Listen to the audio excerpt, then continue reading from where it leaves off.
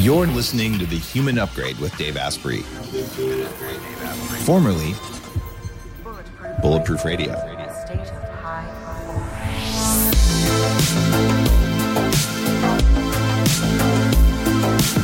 You're listening to The Human Upgrade with Dave Asprey.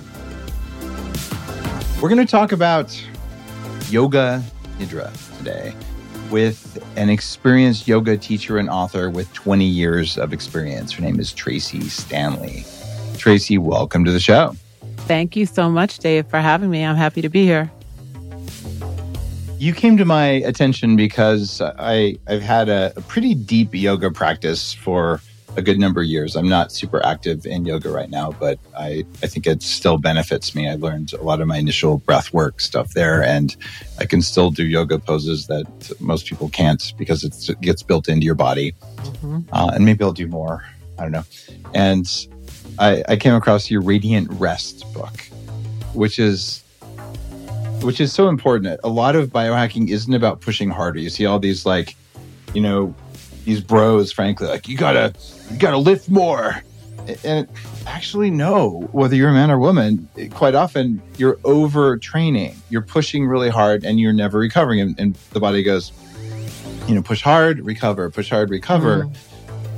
And so when you write a book about recovery, it's harder to get people's attention because it's not as sexy to say, well, you need to chill versus like, let's go. What made you write a book about rest? That's a great question. So much like you, I've also noticed that people don't want to slow down and they want to do more. And they feel like in order to be productive, they have to do more. They have to be in the grind. They can't fall behind. So I started noticing all of these different messages that we kind of get from our culture around keep it going or you're going to fall behind. And what I remembered was that when I was a film producer years ago, I was a Hollywood film producer and I was making big action movies. And everyone would always ask me, how do you stay so rested? How do you stay so calm? How do you do so many things when everybody else has one or two different plates spinning? How are you spinning all of these different plates and doing it so well? And what I would have said back then was my secret weapon was Yoga Nidra. I actually was introduced to that practice in 2001, and I used it as a hack before I knew the word biohacking or hacking. Yoga's an ancient hack, isn't it? Like, it is totally. It's the original hack, right? And so I just started doing short Yoga Nidras in my trailer, at home. I was working 16, 18-hour days, and I've been practicing Yoga Nidra pretty much daily, at least 3 or 4 times a week at the minimum for the last 20 years. Mm. And so when I was asked to write this book, I was actually approached by Shambhala, the publisher, and they asked me to write the book. I thought, well, what is my offering that I have? Because there are a couple of books out there on Yoga Nidra, but not a lot of them, and I don't think any of them actually talk about this message that we get from the overculture, from mainstream culture, the messages around rest that we might have received from our parents, right? That we might have received from those mentors or people that we really look up to. And so I felt that it was really necessary, especially post-pandemic, that this book needed to come out into the world because what I saw in my circles were people who were absolutely exhausted, people who were afraid to take a break and to be intentional about rest. But they would say, oh no, but I sleep 8 hours a night. It's like sleep is not rest. Sleep is a biological need. Intentional rest and practices like Yoga Nidra are something completely different. You went from the Radiant Rest idea to something that is your newest work. It's called the Luminous Self, where you're looking at these sacred practices from yoga, the rituals. And one of the secrets of the biohacking movement, the reason that I started it the way I did and introduced it to the world, is that I know damned well that yoga works. And I've been to the Himalayas, I've been to Mount Kailash, I've been to the Andes and done training in different lineages around the world.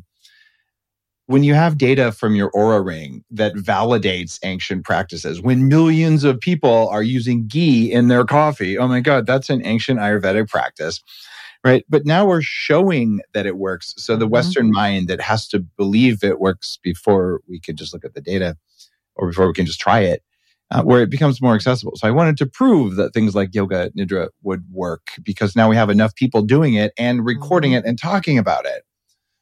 What I'd like you to do, because you come from the lineage of this, you define yoga nidra for listeners and the way you're using those words and what it means to do that on a daily practice. Yeah. So the word nidra actually means sleep.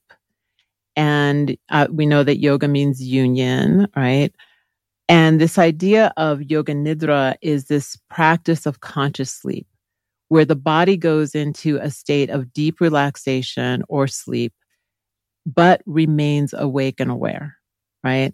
So we can think about this idea of the brainwave states. And we can think about that right now we're in probably this kind of low to mid beta brainwave because we're in this relaxed conversation. People who are listening to this at home are maybe in low beta. But if I were to ask you to close your eyes and to lie down and to start to become aware of the breath that's moving into the body right now and the breath that's moving out, we slowly bring our awareness inward and we're moving into this alpha brainwave state. Yoga Nidra allows us to become even more relaxed, where we become attuned to this place that is the delta brainwave state. And when we're in the delta, theta brainwaves, we start to move into this place of kind of between waking and sleeping, the liminal space.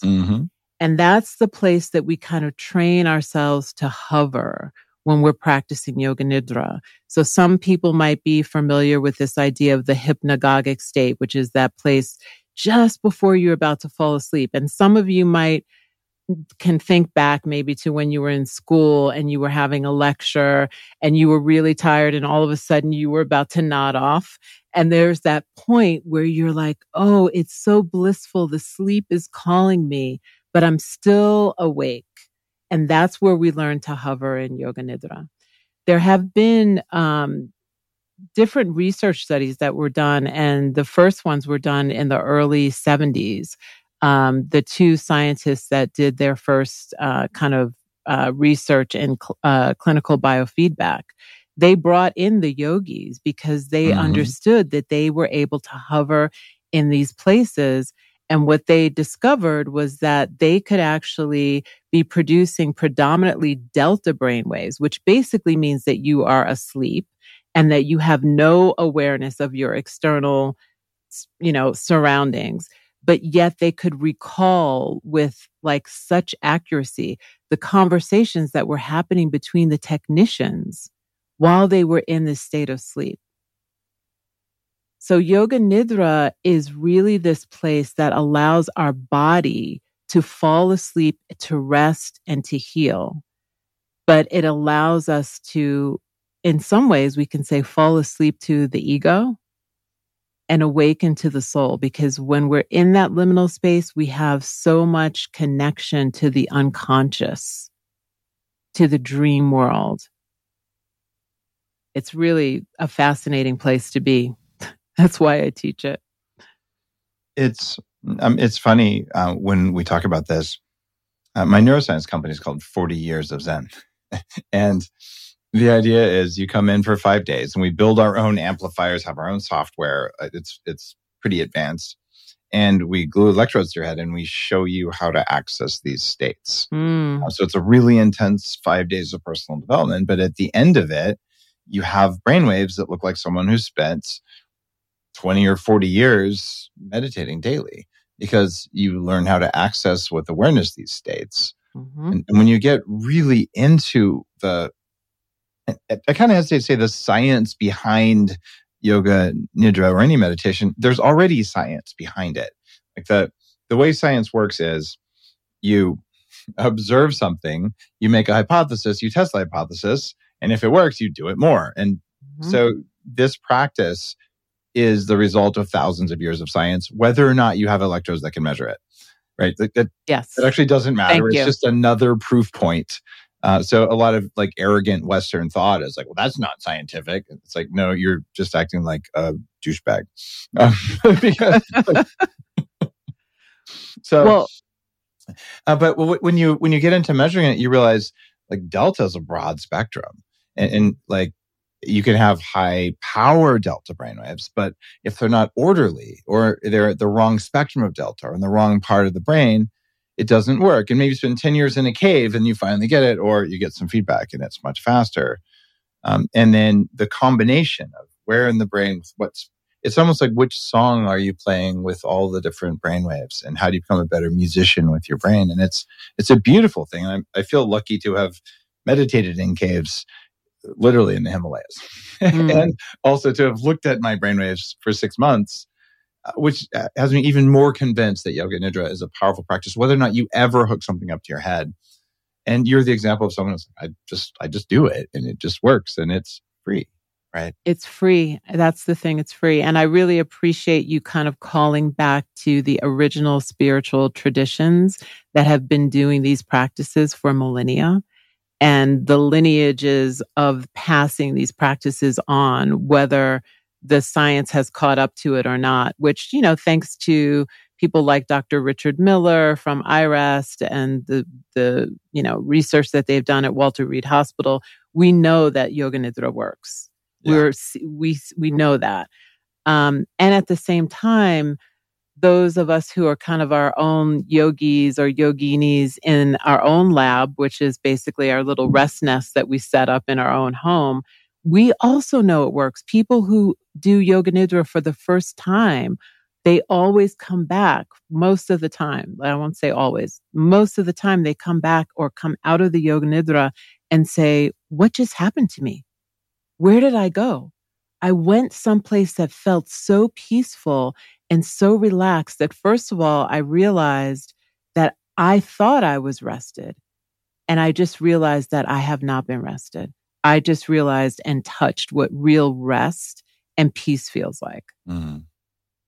You're on a journey to live longer and way better, right? What if there was one system that makes everything else in your body work better? Well, there is, and it's your vascular system. It's the intricate network inside of you that makes sure nutrients, oxygen, and hormones reach every corner of your body. Your vascular system influences everything from your brain all the way down to your toes. When you don't have a functioning vascular system, it's tough to make anything else work better. That's why I am so obsessed with protecting my vascular system. One of the best ways to do that is to support your endothelial glycocalyx and provide your body with nitric oxide support. 7 years ago, I started taking Arterosil, and it's my go-to for protecting my glycocalyx support.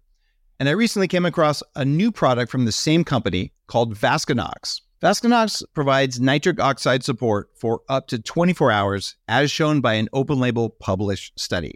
This is something that I definitely feel.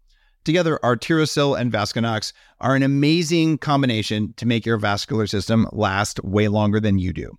Head on over to calroy.com/Dave to get a discount. The other night, I had a couple friends over for dinner, really cool guys. And one of them has a 2-hour-a-day transcendental meditation practice. And so we were talking about some relatively esoteric meditation stuff. And I said, well, breathe into your feet. He's like, what do you mean? Like, how long have you been meditating? What are you talking about? And he had never done a body scan meditation before. So wow. I led him through it. And I was actually planning to teach him how to breathe into his penis, because that's like an advanced tantric technique. And I was like, you need to learn how to do this because it's going to blow your partner away. But we ended up talking just the basics, like breathing into your heart and expanding the field. And because this has been such a deep part of my practice, and the forgiveness state that is the one I teach at 40 years of Zen, it's so based in loving kindness and the open-hearted things. I'm like, oh my gosh, we have all these people who are like, I'm meditating, but they don't know the different flavors of meditation. It's like I'm eating, but I only eat Thai food. Like, there's a whole universe out there. How common is Yoga Nidra as a technique compared to all the other stuff out there? Oh, wow. I mean, Yoga Nidra is really at the beginning stages of being understood and practiced. I can say in my own kind of echo chamber, everyone is practicing intentional rest, deep relaxation, body scan, and yoga nidra, because people who have been practicing yoga for, maybe the last 5, 6, 7 years, they started to get a little bit of dabs of yoga nidra. But what I really love is the fact that people who have been meditating for a long time and feel like meditation is the only place where it's at, the spine needs to be perpendicular to the floor in order to have some sort of experience, because we're thinking about this idea of, oh, we want Kundalini to rise, right? And so that's one of the reasons why people love meditation. What they don't realize sometimes is that yoga nidra amplifies your meditation practice and takes it to another level. Not only does it do that, but it actually helps you to sleep, because it teaches you how to go into that. You start to recognize, oh, this is the sleeper's breath. I can access this place and I can allow myself to sleep. I can see this portal that leads to who knows where. And I find that portal so much easier when I practice yoga nidra every day than if I don't. And so it is at the beginning stages. There's a lot of talk about things like non-sleep deep rest, which is an acronym that someone created for what we are talking about, which is the original practice of yoga nidra. Rebranded yoga nidra? Wow, who would have thought? It's not like, different spiritual gurus haven't been borrowing concepts from each other all the time. And I get a little bit triggered when people talk about appropriation. I'm like, this is ancient wisdom appropriate for like the whole planet. Like I don't care where you're from. Something from the ancient Himalayan practice that happened 10,000 years ago. Like, let's just talk about it. And if you can rebrand it for your people, okay, fine, whatever. But let's talk about it because it's important. Yeah, I think the main thing is, as long as you make the acknowledgement of where it comes from, which I see happening even when people talk about non-sleep deep rest, they're talking about where it's coming from. And I think we have to acknowledge where things come from, because I'm a geek. I like to research. And I think if I learn a technique and someone tells me, oh, I learned it from this lineage in this place, I'm going to do a deep dive. And when I do a deep dive, I find out even more that was left out of what they were teaching. And then I get even more connected to the practice.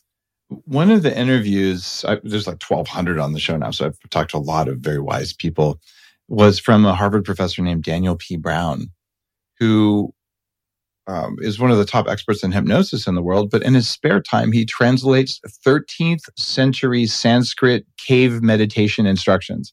So of course I had to go buy all the books. I haven't read them all, but they're like cookbooks. Literally, step 1, do this. And they're very precise. I'm like, oh my God, how much ancient wisdom have we just ignored that's just sitting there in scrolls and all over the place? And we're trying to rediscover it when we could just look to the ancient practices. And we also run into this really interesting thing. I'm very cross-lineage. I've studied with different people all over. And you realize, oh my gosh, like this traditional Chinese energy medicine thing from 5,000 years ago, it's almost identical to this thing that's, from a shamanic practice from South America.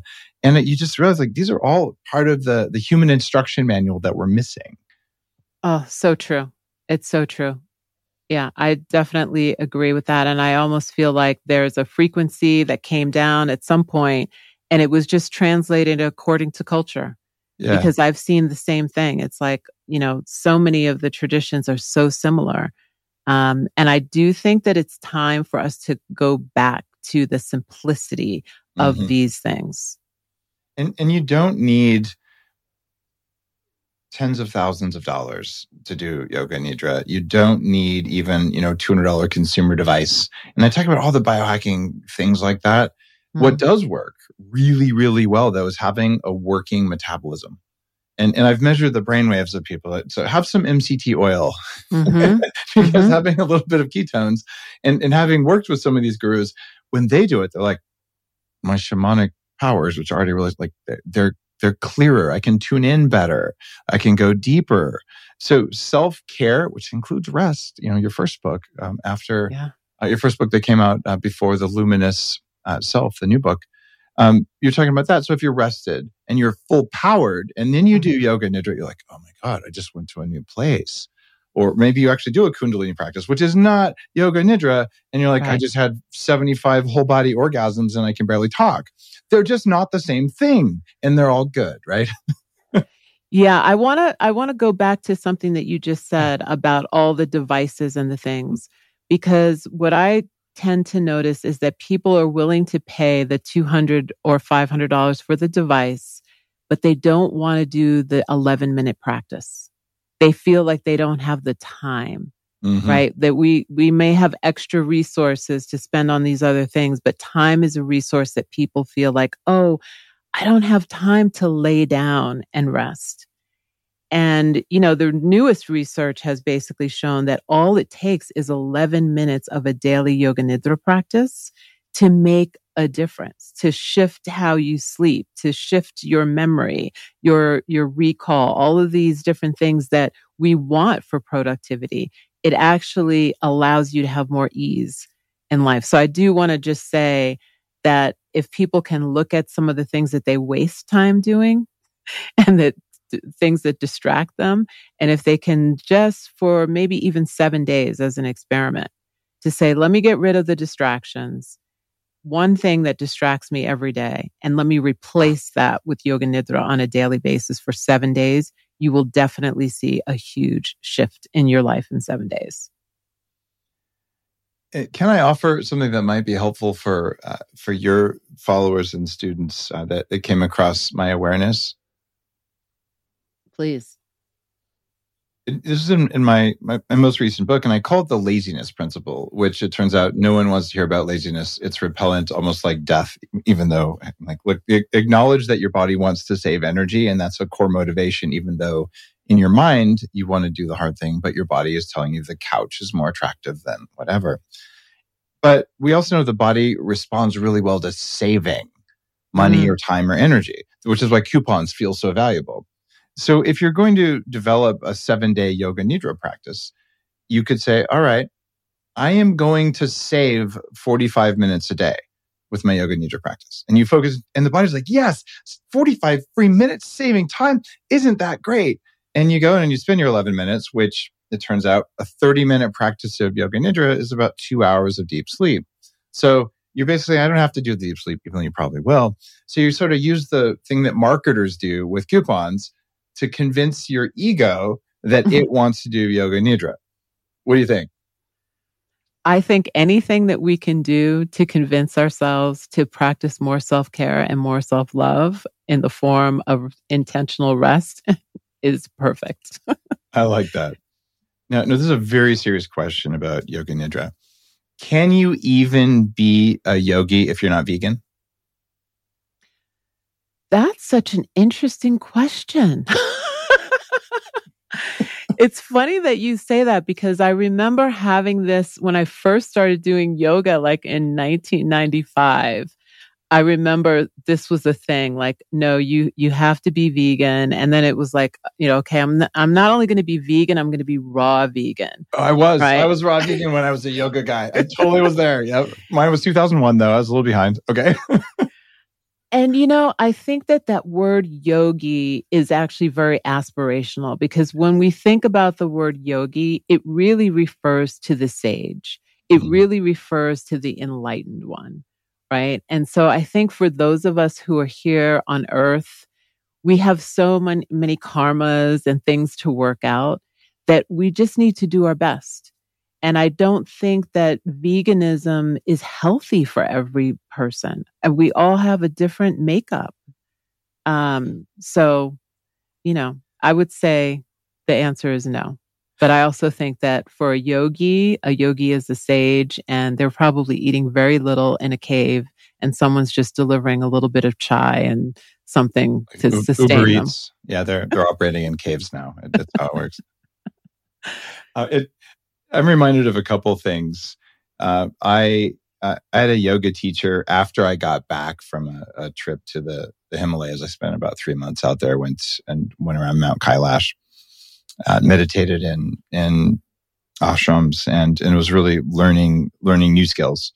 So I'd already done a lot of yoga, and I had been that raw vegan, but you can't be raw vegan when you're there because there's just no food. Right. So I attended a 10-day, mostly silent meditation, and there's big signs: 5 rules, no killing, no lying, no cheating, no sex, and no drugs, I think were the rules. And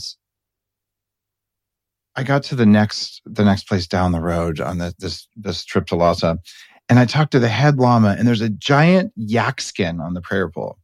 I'm like, dude, you're such a hypocrite. And if you've spent time in the Himalayas, they like to argue and debate. Like it's not disrespectful. And he just laughs right in my face. He goes, one death feeds everyone.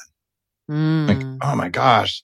And I actually talk about deaths per calories on a vegan diet. And not only did it make me sick, I was killing more animals than I was aware of because I hadn't thought about it before. Right. And if you're looking to reduce suffering of all beings, which is the core tenet of Buddhism, you really have to consider whether one respectfully raised and respectfully slaughtered cow or whatever it is produces far less deaths and less suffering. And I actually believe that to be the case. There's that. And there's my friend Ken Graham, who was one of my first yoga teachers. And I had learned this about protein and all. And he was teaching 7 classes a day, mid-20s, and had decided to be vegan because that's what yoga teachers do. And he was starting to get the brain fog and the autoimmune, and it was kind of falling apart. And I just put my arm around and said, dude, we got to get you back. And I bought him some L-glutamine and got him to eat some beef. And a week later, he's like, my energy is returning. And I talked to him just a couple of years ago, just randomly on Facebook or something. And he's like, Dave, I've been eating this way for 20 years. I can still teach 7 classes a day. I have healthy kids. Like this is so amazing. And so my call for people who are meditators, especially very busy with work and meditating, or if you're a yoga teacher, rest, like your books say, and fuel yourself in a way that respects your energy, whatever it is. So thank you for the conversation about that. Yeah, no, I totally agree with that. And I've had, I started eating fish a while ago for that exact reason. Yeah. And a lot of people start there and, they end up wherever they are. Or maybe it's just butter. Like a lot of vegetarians are eating butter and they're doing okay, right? So it doesn't have to be go and eat a cow. It can be adjust and be questioning and respectful of your beliefs. Thank you for that. Oh, you're so welcome. You say some other stuff that really is powerful in your book. And you talk about yoga as the practice of preparing to die gracefully. And I've on record saying I want to live to at least 180 because I think I can. But the real reason behind that is I'd like to die at a time and by a method of my choosing, which in my understanding of the world, that's a good death. Yeah. So tell me, what is a graceful death? Yeah, well, I think a graceful death is definitely one in which you have considered your last moments of life way before you learn that you are about to die. Right? That you consider the fact that even though we like to think that we are eternal, that this body is not eternal. But that we go back into nature and perhaps there is a part of us that is eternal. And so it's one of the reasons why I put a couple of death practices in the Luminous Self, is because I noticed the reaction to people. I used to have this practice where I would write my own eulogy every birthday. And that eulogy would include all of the things that I left undone, that I really wanted to do, and that I had regrets around. And that would fuel me to be able to do those things in the coming year. And I remember telling a few people that this was my practice, and they were horrified. Like, oh my God, if you write your eulogy, that seems like bad luck. And why would you want to do that? I was like, why would I not? What would happen if I learned tomorrow, God forbid, that this was my last day on earth? Why wouldn't I want to live now from however it would be that I would want to be living in that last minute of my life. And for me, when I think about the last minute of my life, and this was a practice that I was given from a teacher named Charlie Morley, he's a former Buddhist monk, is narrow everything down to the last second of your life. What would you do in that last second? And so when I did that practice, I was like, okay, I'm going to bring that forward. In my last second, I want to love. Yeah, what would you do in that last second? You would love. I would love. And so why wouldn't I not make my whole life about love? And why, and the other column of things is, what would you stop doing if you learned today that you had 1 year left to live? What are the things that you would stop doing? Mm-hmm. Well, I would definitely stop looking at Instagram. I would probably stop binging on Netflix. Stop listening to podcasts. Oh wait, no, don't do that. Don't maybe do that. Depending on the podcast. But there would be a lot of things that I would stop doing because I have limited time. And suddenly everything gets really clear about what is really important. And if I can devote myself to what's really important and who's really important, then my life in the here and now and the present starts to shift. That's really beautiful. And people will think about almost anything before they'll think of death. Right? And absolutely. I've seen books about death and they never perform well. And it seems only really advanced spiritual people do it. And because of whatever spiritual stuff I've gone through and all, I don't have any fear. I'm kind of like curious and a little bit like joyful, like the same as having kids. Whenever the next time I die is like, oh yeah, it's like a reverse birth. Let's see what happens there. And in the limited experience I have with that kind of thing, I had a family member who's an atheist. My grandfather passed, and he right before he passed, he said, I'm really I've been an atheist my whole life because I'm a scientist, and now that I'm on my deathbed, I've been really reconsidering all of the spiritual things and all the Christian stuff, and the whole family is leaning in. And he goes, and I'm more convinced than ever that it's bullshit. and he says, but because I'm a scientist, he goes, I've never done this before, this dying thing. And I'm thinking to myself, I think you have, my friend, but I'm not going to say anything. And he then says, I'm going to leave a sign if I can after I die. So just look for one, and I'll do what I can. And of course, a week later, and I'm not saying he did or didn't do this. No one will ever know.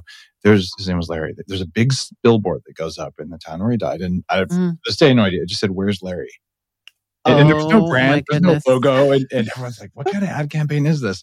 Maybe it was coincidence. I don't really know. And like I said, never will. But the idea of you can be curious about death, or you can be terrified of it. Curiosity stops fear, and dying in fear and terror seems like a bad way to go, even if life's over. So love is a great thing, and maybe curious love is a great thing, right? Yeah, absolutely. And I mean, we really have to come to terms with the fact that we are closer, you and I right now are closer to dying than we were when we started this podcast. I don't agree. I'm aging backwards. Well, you might be aging backwards, and I have to come to the upgrade lab so I can learn how to age backwards too. I'm so joking. but we're closer to death. And the more that we look at that and know that to be true, we can think about what are the practices that prepare us to be able to release and let go gracefully and consciously. And Yoga Nidra is actually one of those practices. Yoga Nidra is a practice of dissolution. And that is what happens when we die, we dissolve. How do we know that that's how it is? All the skeptics I've spoken to, including many in my family, saying, you can't know any of that. How do we know? That's true. You can't know any of that. But what we do know is that the physical body does decay. And that's a form of dissolution. Fair point. Right? Okay. So if nothing else, we dissolve back. If we were to leave your dead corpse on the ground, you would eventually turn to dust. And that's a dissolution. Now we can argue about what happens to consciousness because nobody knows. And we can also argue do we choose a new body? Do we choose a new something? We can all argue about that. But the fact of the matter is that the material body, the physical body is going to dissolve. In fact, it doesn't even exist anyway, right? Because, you eat something, it becomes part of you, poop some other part of you out, and you're like, oh, wait, I'm actually just more like an eddy in matter, just a slow-moving eddy that farts. Right. So, of course it dissolves because it didn't ever exist. There you go. Have you ever taken acid? I haven't. But people always think that I do when they read Radiant Rest. They're like, this is just what happened to me when I did my acid trip. I'm like, no, you can just You're not meditate. Of the Ram Dass meditation school, no other psychedelics, no mushrooms, no drugs. Medicines. Okay. Why not? Zero. I think in the beginning, way back when, I used to know people who would go to Peru and they would sit with a shaman for a long time, long time. I did it in 1999. Yep. Right. Around that time. And it seemed, because I think I was in the career that I was in at the time as a film producer, and I was like, well, I need to stay in control of my mind. Right. That was definitely the thing. And I think the deeper that I got into my yoga practice, the more I had these mystical experiences that I really felt like, I don't think I need to do this, because some of the things that people are telling me are happening to them, I'm having these experiences in these deep meditative states, and definitely in yoga nidra, and definitely in doing liminal dreaming practices. So I feel like I'm not called to do any of these things right now. It's not to say that I would never try plant medicine, or I would never, try acid.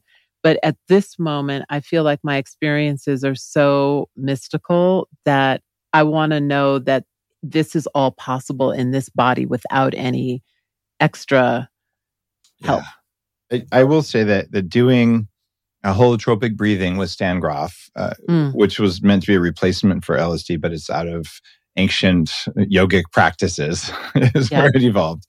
That and some of the neurofeedback things that I do at 40 Years Zen, I've seen more, or I've had more spiritual experiences, seen more past lives on that than I have from any psychedelic. And I'm not opposed to psychedelics. I use them consciously. And your advice there, if you're not called, maybe don't do it, is really important, especially with the more dangerous ones like ayahuasca, where it's not like it's without risk. But there's also a lot of papers showing that Buddhist meditation, or any meditation, also has risks. People meditate, they go crazy. It's even in the very ancient literature. So how dangerous is yoga nidra versus LSD? Wow. Well, that's a great question that I can't answer because I haven't done LSD. But what I can tell you is that traumas can arise when you're in a state of deep rest. So whether you're doing LSD or you're doing some yoga practice, the key for me is integration, right? Is that if you have an experience and you have no way to integrate that experience, to understand that experience, then I think anything can become dangerous, right? So what I would say is go slow. A lot of us want to just go, okay, I'm going to burn myself in this fire of time meditation right away. Instead, focus on a grounding yoga nidra practice where you can actually feel and remember yourself as the earth, and that the land of your body is the earth, and that your consciousness is the same as the consciousness of the earth. Start there. That's mind-blowing enough. That will change your life when you realize that you're not separate from nature. It's a common misperception that people have. I have a friend who said, "Oh, I realize I'm more like some kind of tree from the rainforest because it has its own ecosystem." And I started laughing, and I'm like, "Really? You think that tree has its own ecosystem? Do you? It's in the middle of a freaking jungle, and the fact that it has some of its own bugs, no, it's entirely interdependent on the world around it." And humans are the same way, even if we don't like that. That's right. What is as a teacher of yoga nidra, how do you teach that interconnectedness as a part of the practice? Yeah, I mean, I think the first thing that we realize when we are practicing yoga nidra, because we're doing it in a supine position, which makes it different than meditation, is that we're allowing the earth to hold us. And when the earth holds us and we tune in to that frequency of the earth, we start to realize that there is part of us that is made up of the same substance that the earth is. When we start to see those little tiny stars of light that we place in the body, and we see our whole inner body as a universe or as a constellation of stars, we remember the universe outside of us. And then we all of a sudden may feel like, oh, my body has dissolved and I am the universe. And so we have opportunities. And again, the rishis, who were the sages from thousands of years ago, they were in nature having these realizations of different states of consciousness and then trying to replicate them with practices. So I imagine that at some point in a forest somewhere, there was a sage realizing that he was the universe. Because he was in a forest. Because maybe he was under the dark night sky and he was gazing up at the stars and realized that he was made of starlight. And then thousands of years later, we get this information from research that says, oh, we're made of starlight. Have you experienced that where you're meditating and you dissolve into the universe? Many times. The first time I didn't know what the heck happened to me. I was like, what just happened? My first time when I started going there, I couldn't see or sense my arms and legs. Like they just went away. And I'm like, this is weird. I'm sitting here, I have no limbs. And I didn't freak out because I had electrodes on my head. Like, I know where I am. And then I'm like, I've got no body. And then same thing. And suddenly you're distributed across everything. But it didn't feel scary. It just felt like wondrous. Yeah. And people who are listening might have had this experience in Shavasana, right? Where suddenly the teacher is telling you, okay, start to move your limbs or your fingers. And you realize, wait a second, I can't tell where my body ends and where the floor begins. I feel expansive. That feeling of spaciousness and expansiveness, that's a miracle.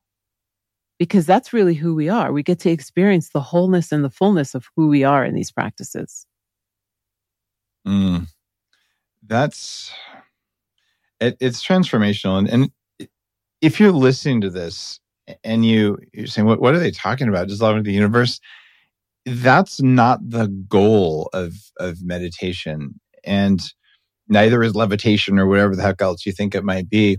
And, I guess a better way of phrasing this would be, how many yoga competitions have you won, Tracee?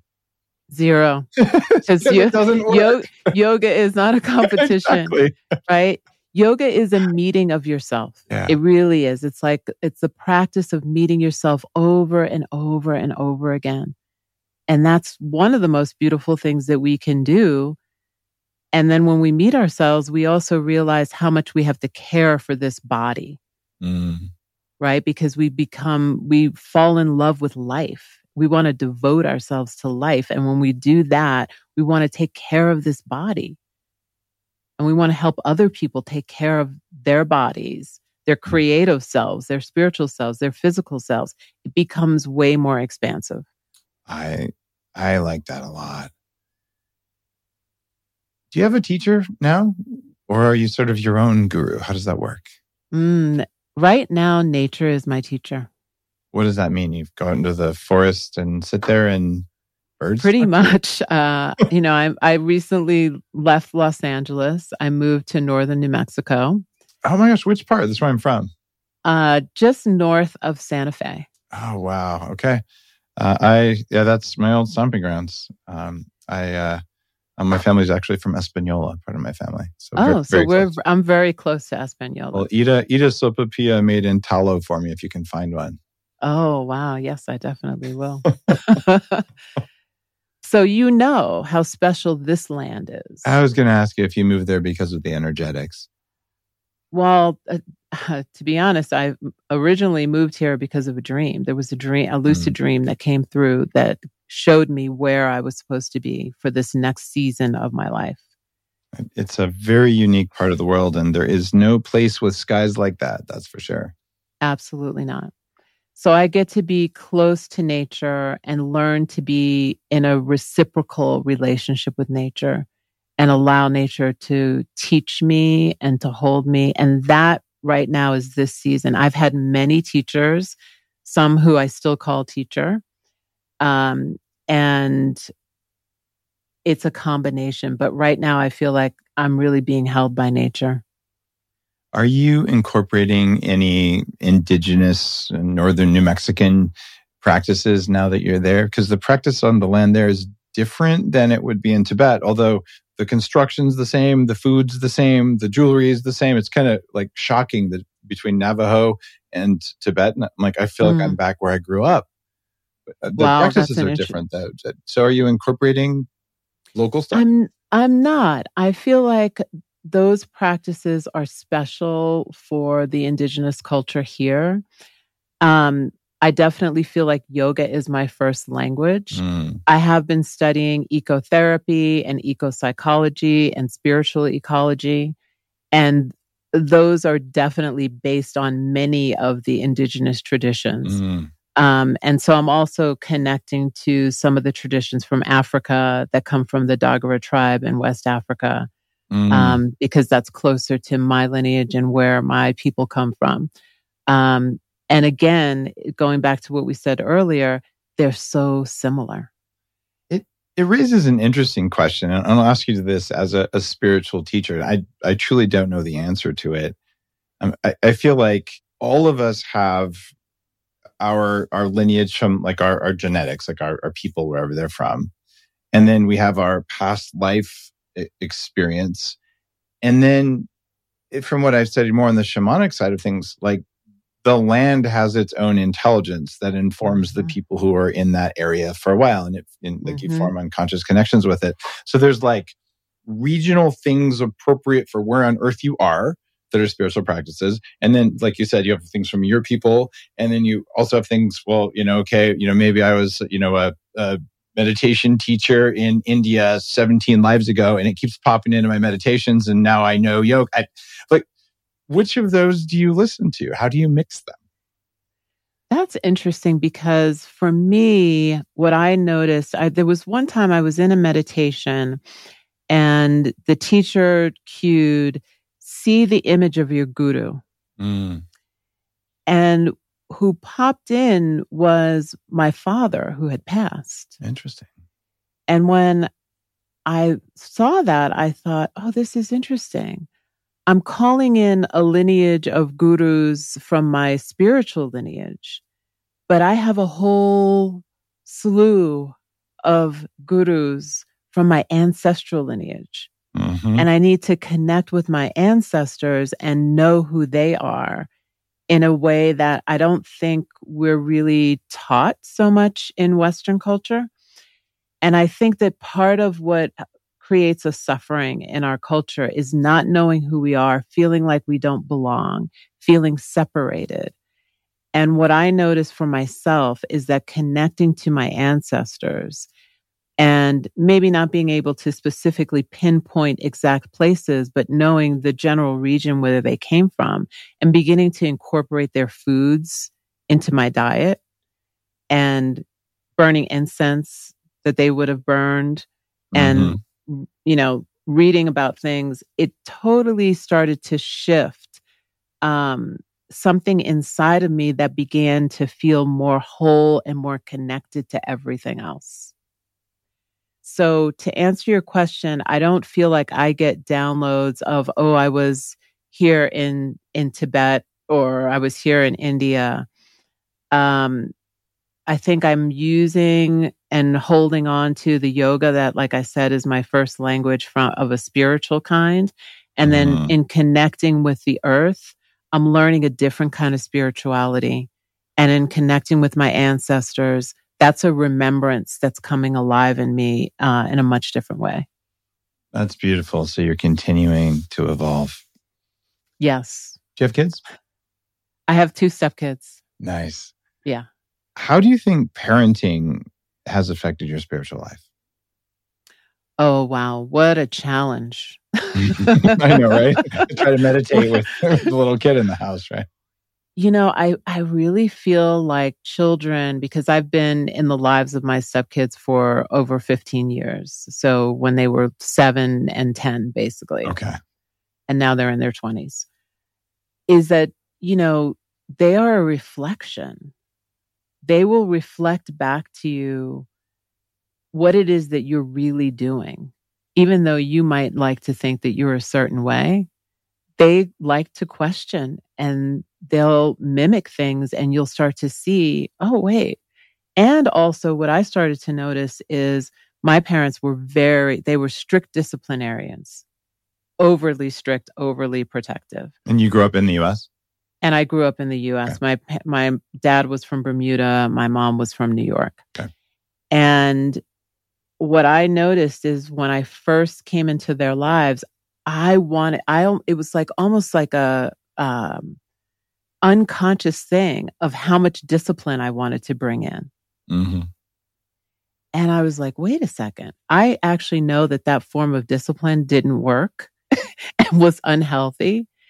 And so I've got to be able to break that, what we would call in yoga, a samskara, or we could say in English, an imprint that's unconscious, because I am creating a legacy.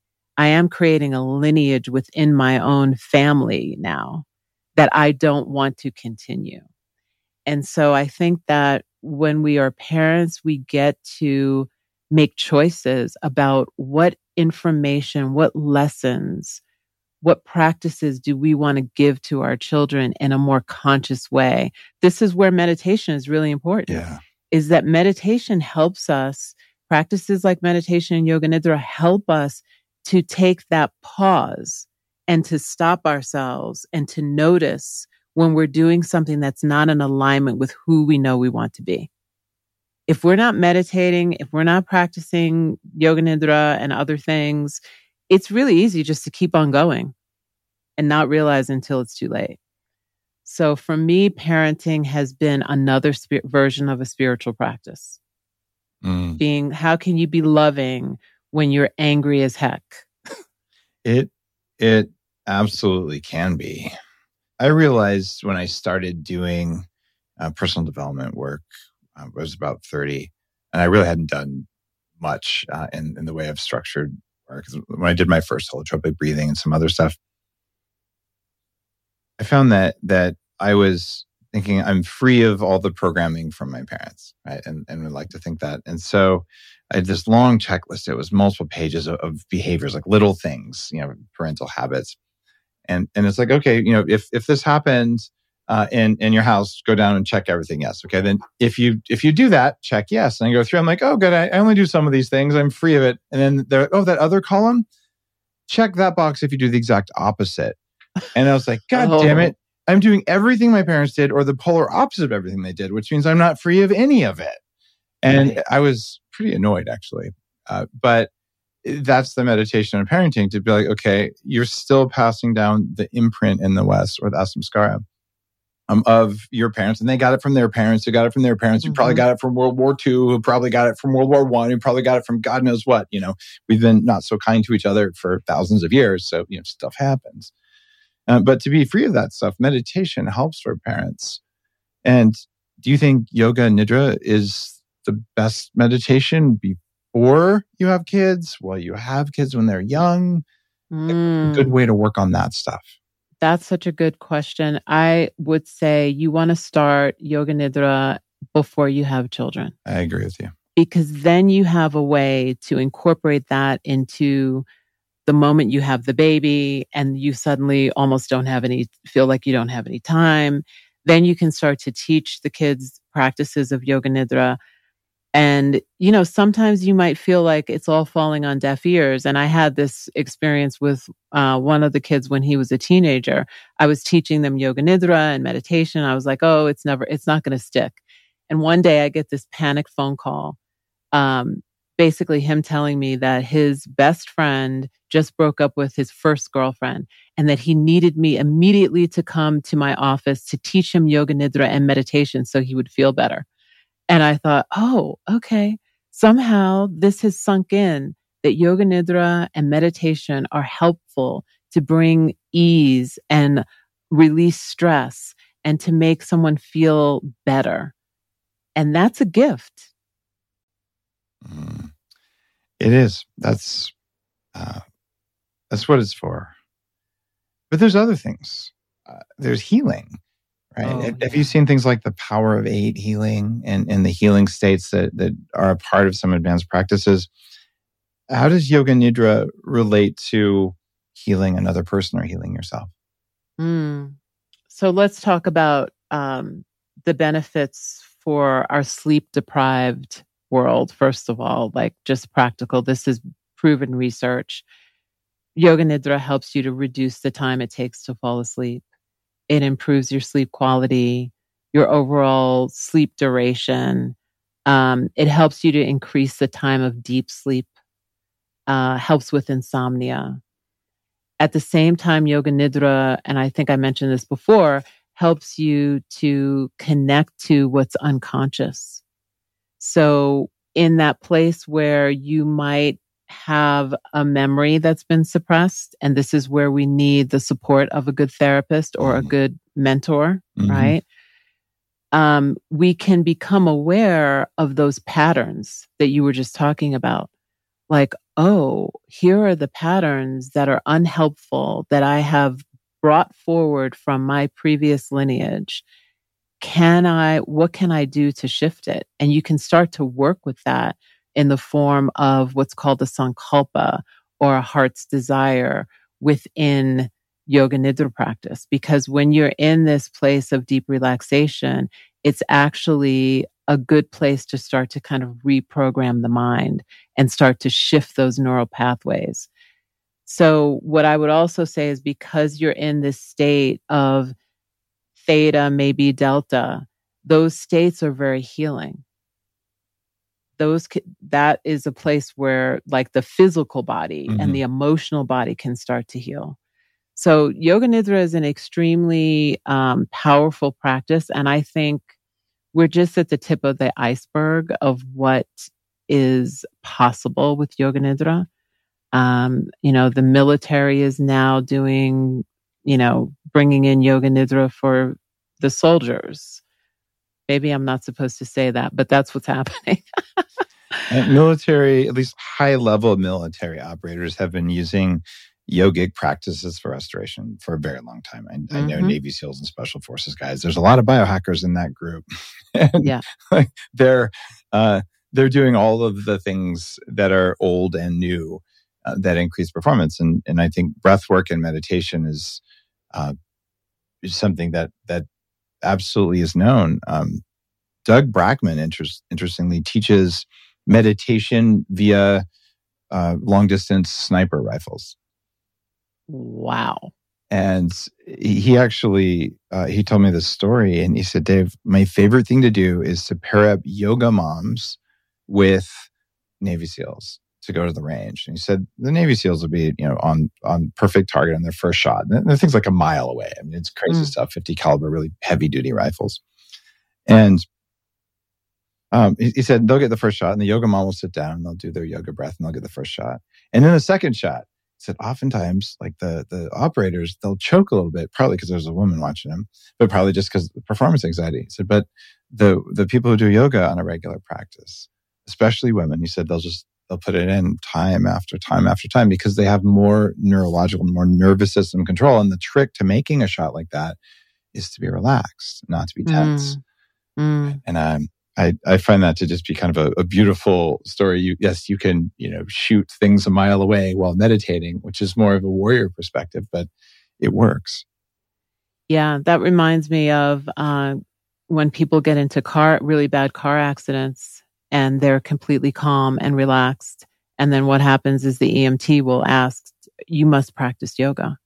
Because most of the time people are freaking out and they actually can tell when someone has been practicing yoga for a long time because their state of being is so different. I was talking with Hal Elrod this morning. He was over here at the studio. He's the guy from the Miracle Morning. And I just noticed an abnormally large number of my friends have either been struck by lightning, electrocuted, or died and come back. So did any of those things happen to you that put you on this path? Not yet. Although I'm very careful when, because, we have these crazy storms during the monsoon in New Mexico. In northern New Mexico, you don't go outside at certain times. You don't go outside. So I'm very conscious of not going outside. And I'm hoping that I don't need to experience that. But, it's real. And that definitely does set people on a path because we go back to this idea of dying. Yeah. Right? That's going to set you on some kind of spiritual path, I think. At least I do know a number of people who've had NDEs and they radically shifted their lives. It's common in shamanic initiation. And guys, just for the record, it happens to them before I become friends with them. So I'm not the cause of that. Right. Do you ever, now that you're in northern New Mexico, just get the urge to get a sword and stand outside and say there can be only one? No. See, I knew you would get that because you did superhero action movie kind of things. Guys, that's a reference to Highlander. And if you haven't seen it, it's an awesome movie. Highlander 1, the rest of them were garbage, but 1 was awesome and the TV series was cool. So there you go. Christopher Lambert, if you don't know. Yeah. An absolute. And it was about immortality too. There you go. It's a pleasure to be able to chat with you because, you've had this very successful career, as a movie producer, and you've developed this, I think people will be able to hear just from the way you communicate, the tone of your voice. And if they see the video on YouTube, for sure, you've got a presence, a spiritual teacher kind of presence. And you also have the yoga teacher ability when you want to make a point to slow your voice and do the things that I was hearing you do so that it goes in deeply. Right? Which is also a skill, right? I was like, she's good. I see what she's doing there. I love that. Now, you've written in The Luminous Mind that there's some root causes of suffering. In fact, you talk about there being a root cause of suffering. What is it?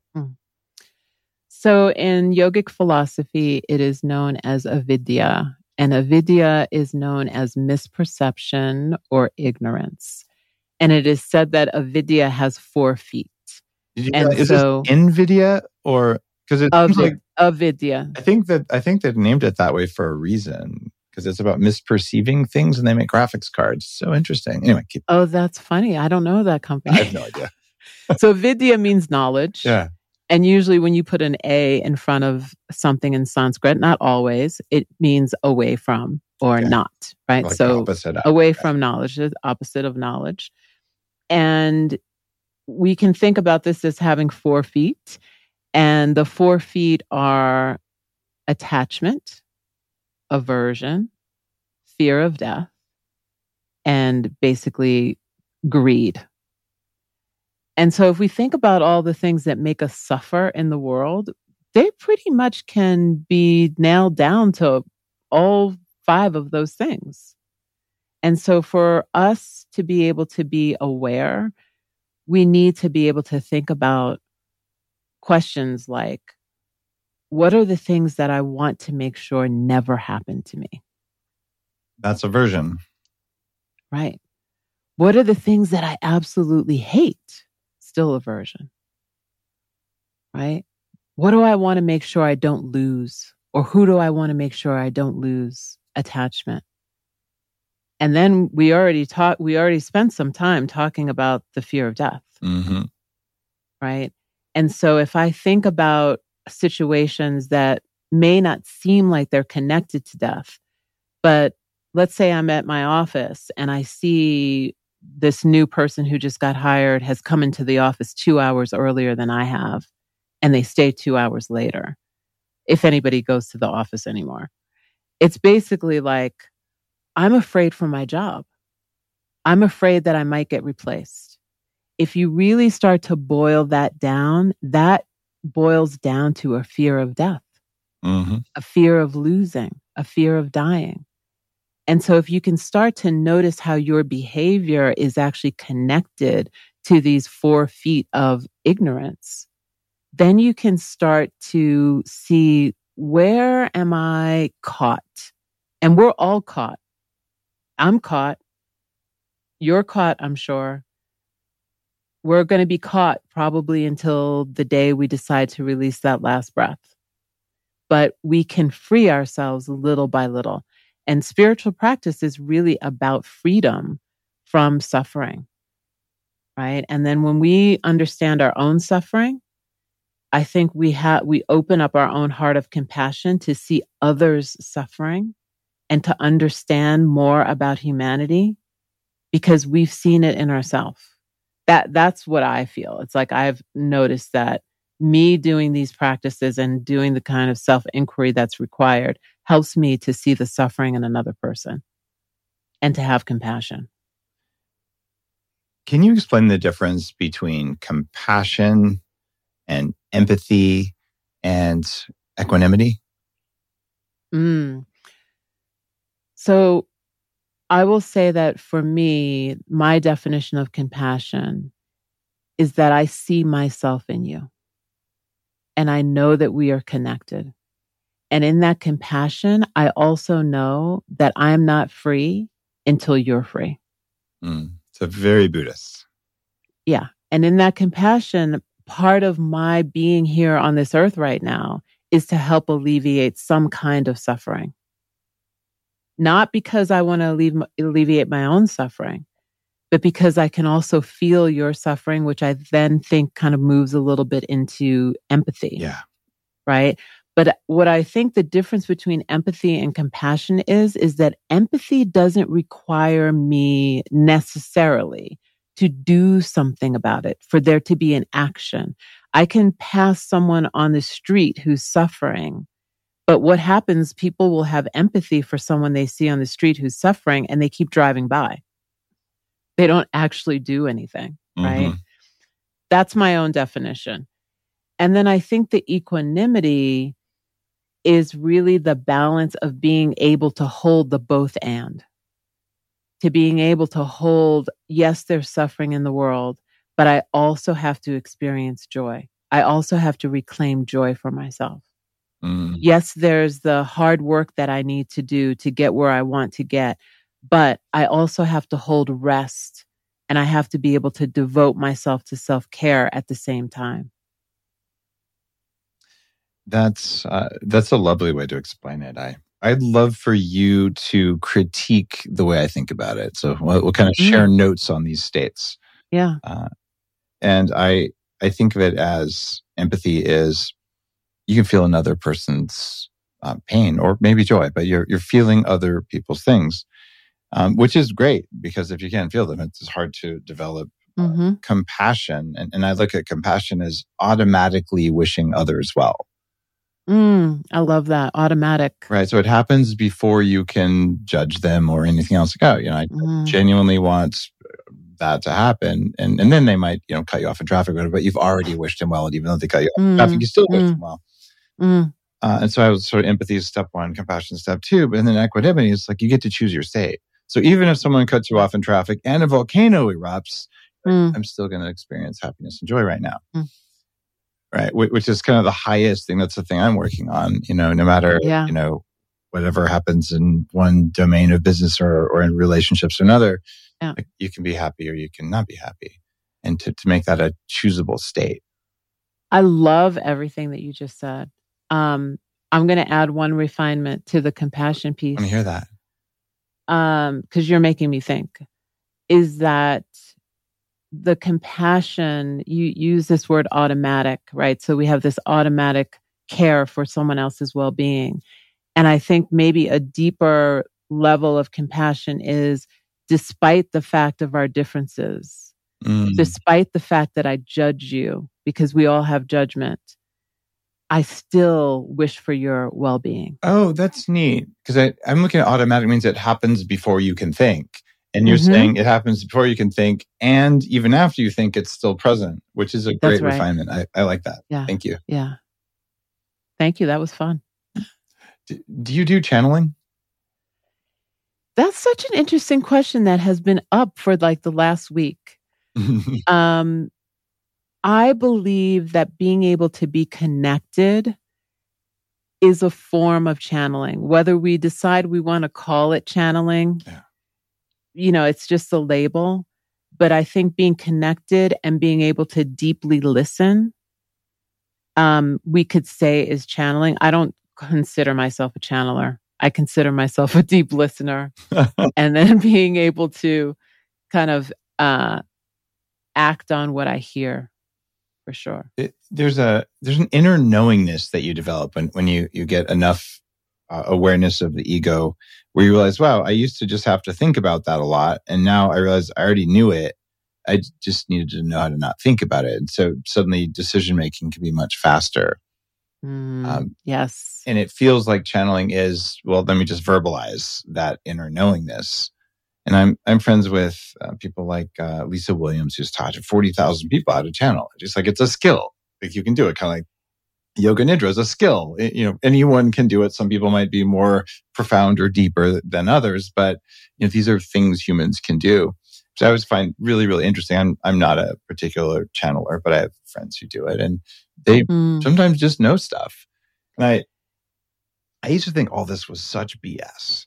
And then years ago, when I was creating the 40 Years of Zen program, I sat with a woman who trained in Tibet, and she trained with the Aboriginals, and she would just snap into these channeling states and speak some language she didn't know, and then kind of come back and, so what do you do for a living? And she's like, oh, I work for a major tech company. And it's really, like, what do you do? She said, oh, R&D. I said, so like, are you a physicist or something? She said, oh, no.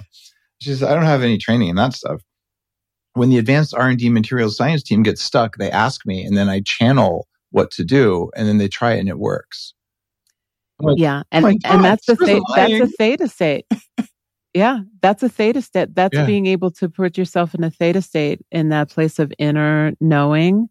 Yeah. Where you connect to the collective unconscious, like the Akashic records, maybe, and you could say the Akashic records. Absolutely. I mean, there's information in the subtle realms all around us.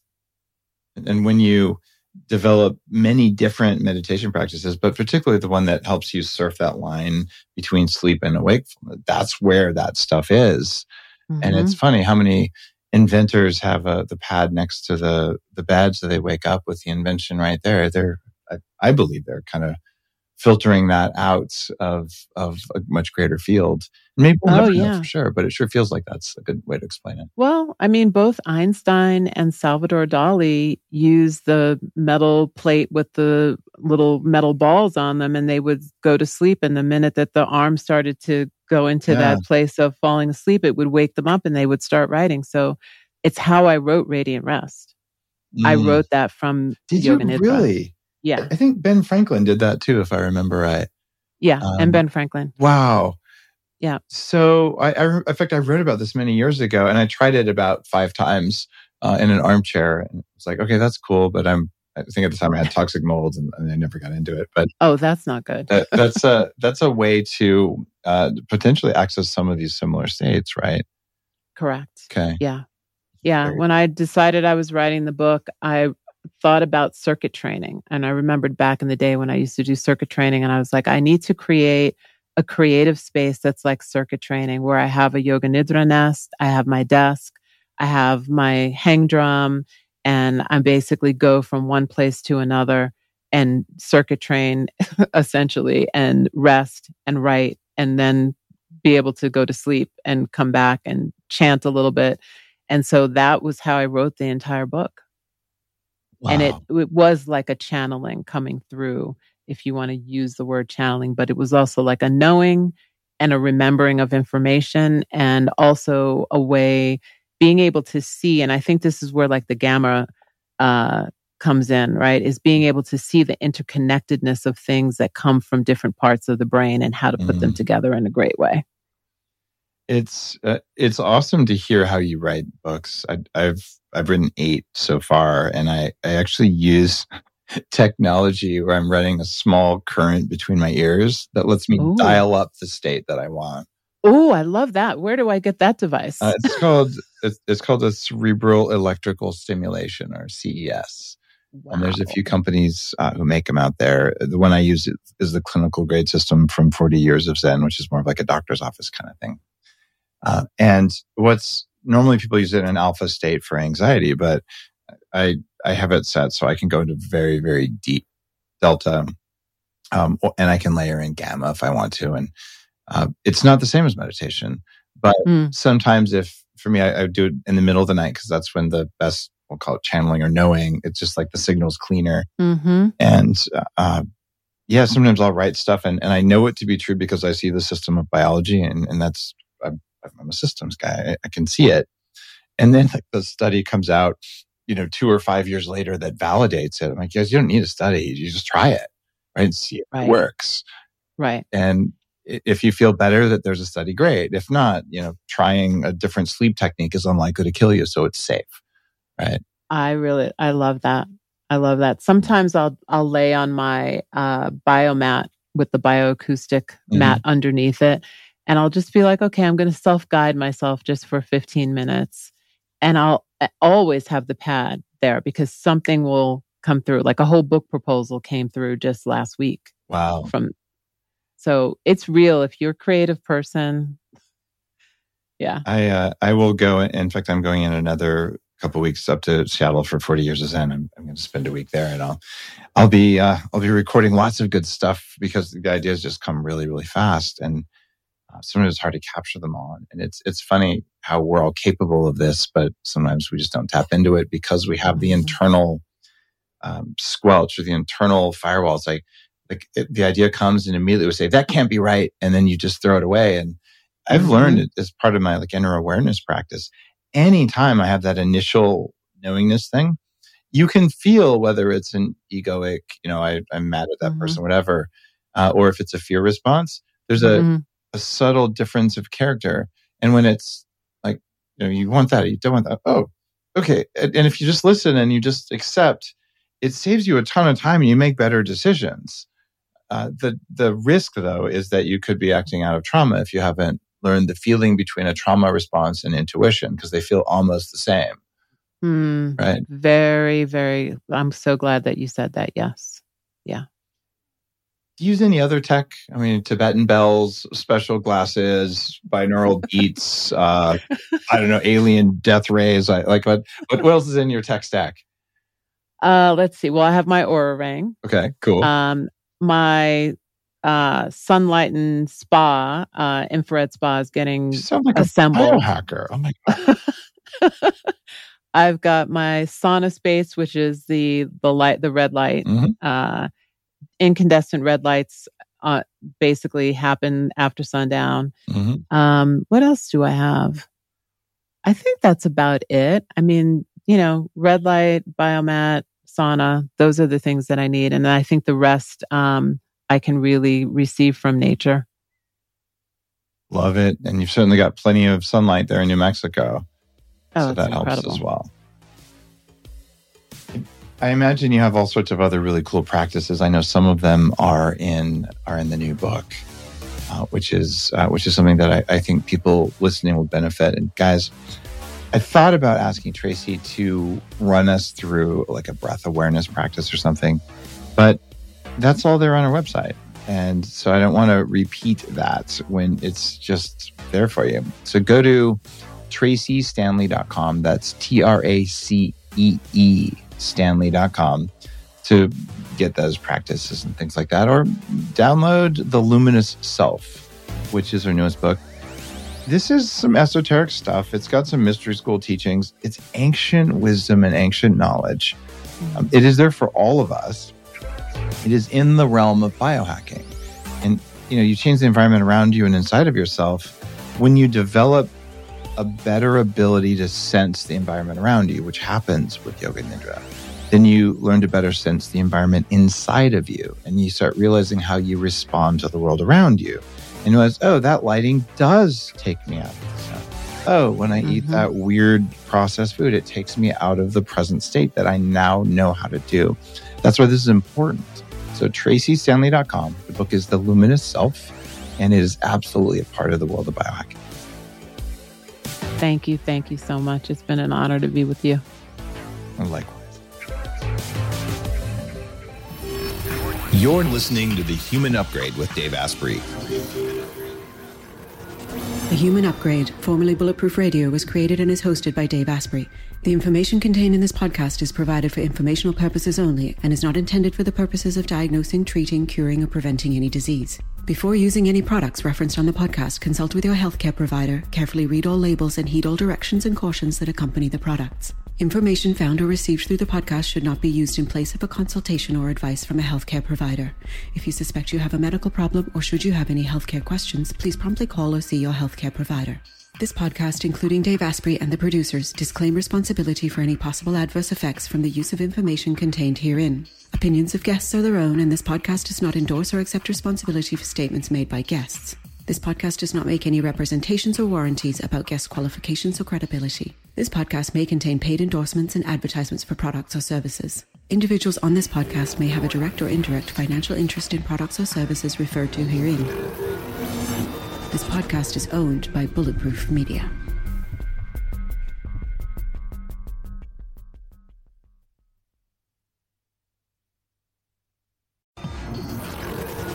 The Human Upgrade, formerly Bulletproof Radio, was created and is hosted by Dave Asprey.